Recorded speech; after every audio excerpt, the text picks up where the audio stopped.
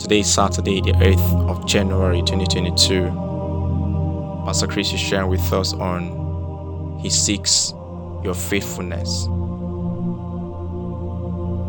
But every man hath his proper gift of God, one after his manner, and another after that. 1 Corinthians chapter 7, verse 7.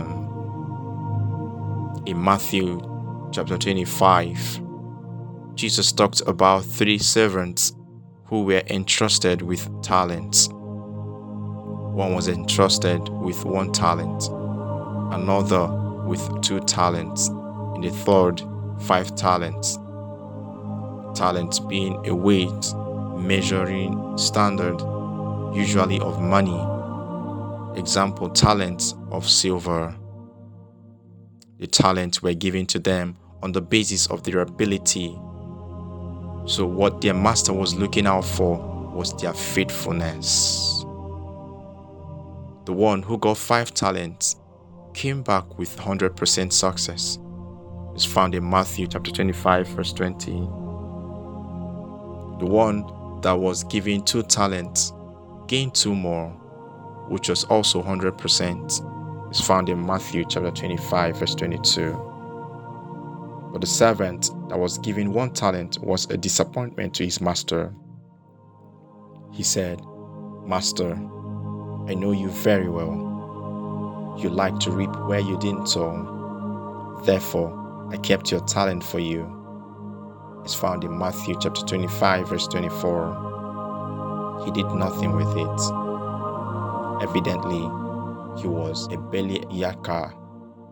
His life was never productive. He had only the ability to manage 1 talent, and he still ruined his chances. His master called him wicked and unprofitable because he desired him to be faithful. It's the same with the Lord.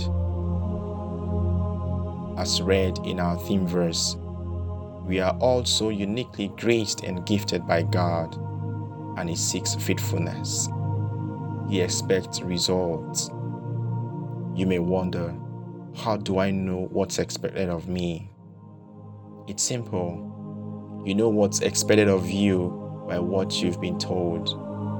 The ability of God is given through His message, His word. What did He expose you to? What information did He give you? When you analyze what He's told you, you would understand His expectation of you. Whatever the Lord has taught you or is teaching you, whatever He's exposed you to and helped you to know, are all for the furtherance of the gospel. Therefore, find the opportunity to use them to advance His righteousness and the reign of His kingdom in the earth. Remember, He tests your faithfulness. If you're faced with certain challenges or difficulties in carrying out what He's asked you to do, your only option should be to win. Don't have excuses. Be fully committed to the furtherance of the gospel. Remain steadfast, unmovable, always abounding in the work of the Lord. Surely, at the end of all things, the Lord will say to you, "Well done, thou good and faithful servant." It's found in Matthew chapter 25, verse 21. Our confession. The Lord has blessed me with abundant graces in Christ for the furtherance of the gospel, and I'll be faithful. My life is for His glory and the expansion of His glorious kingdom and spread of His righteousness in the earth. Amen. Further study. Romans chapter 12, verse 6 to 8. 1 Timothy chapter 1, verse 12. In 1 Corinthians chapter 4, verse 1 to 2.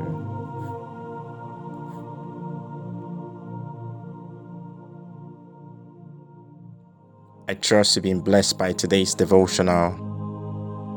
If you're yet to give your life to Christ, I invite you to make Jesus the Lord of your life today by praying this prayer after me.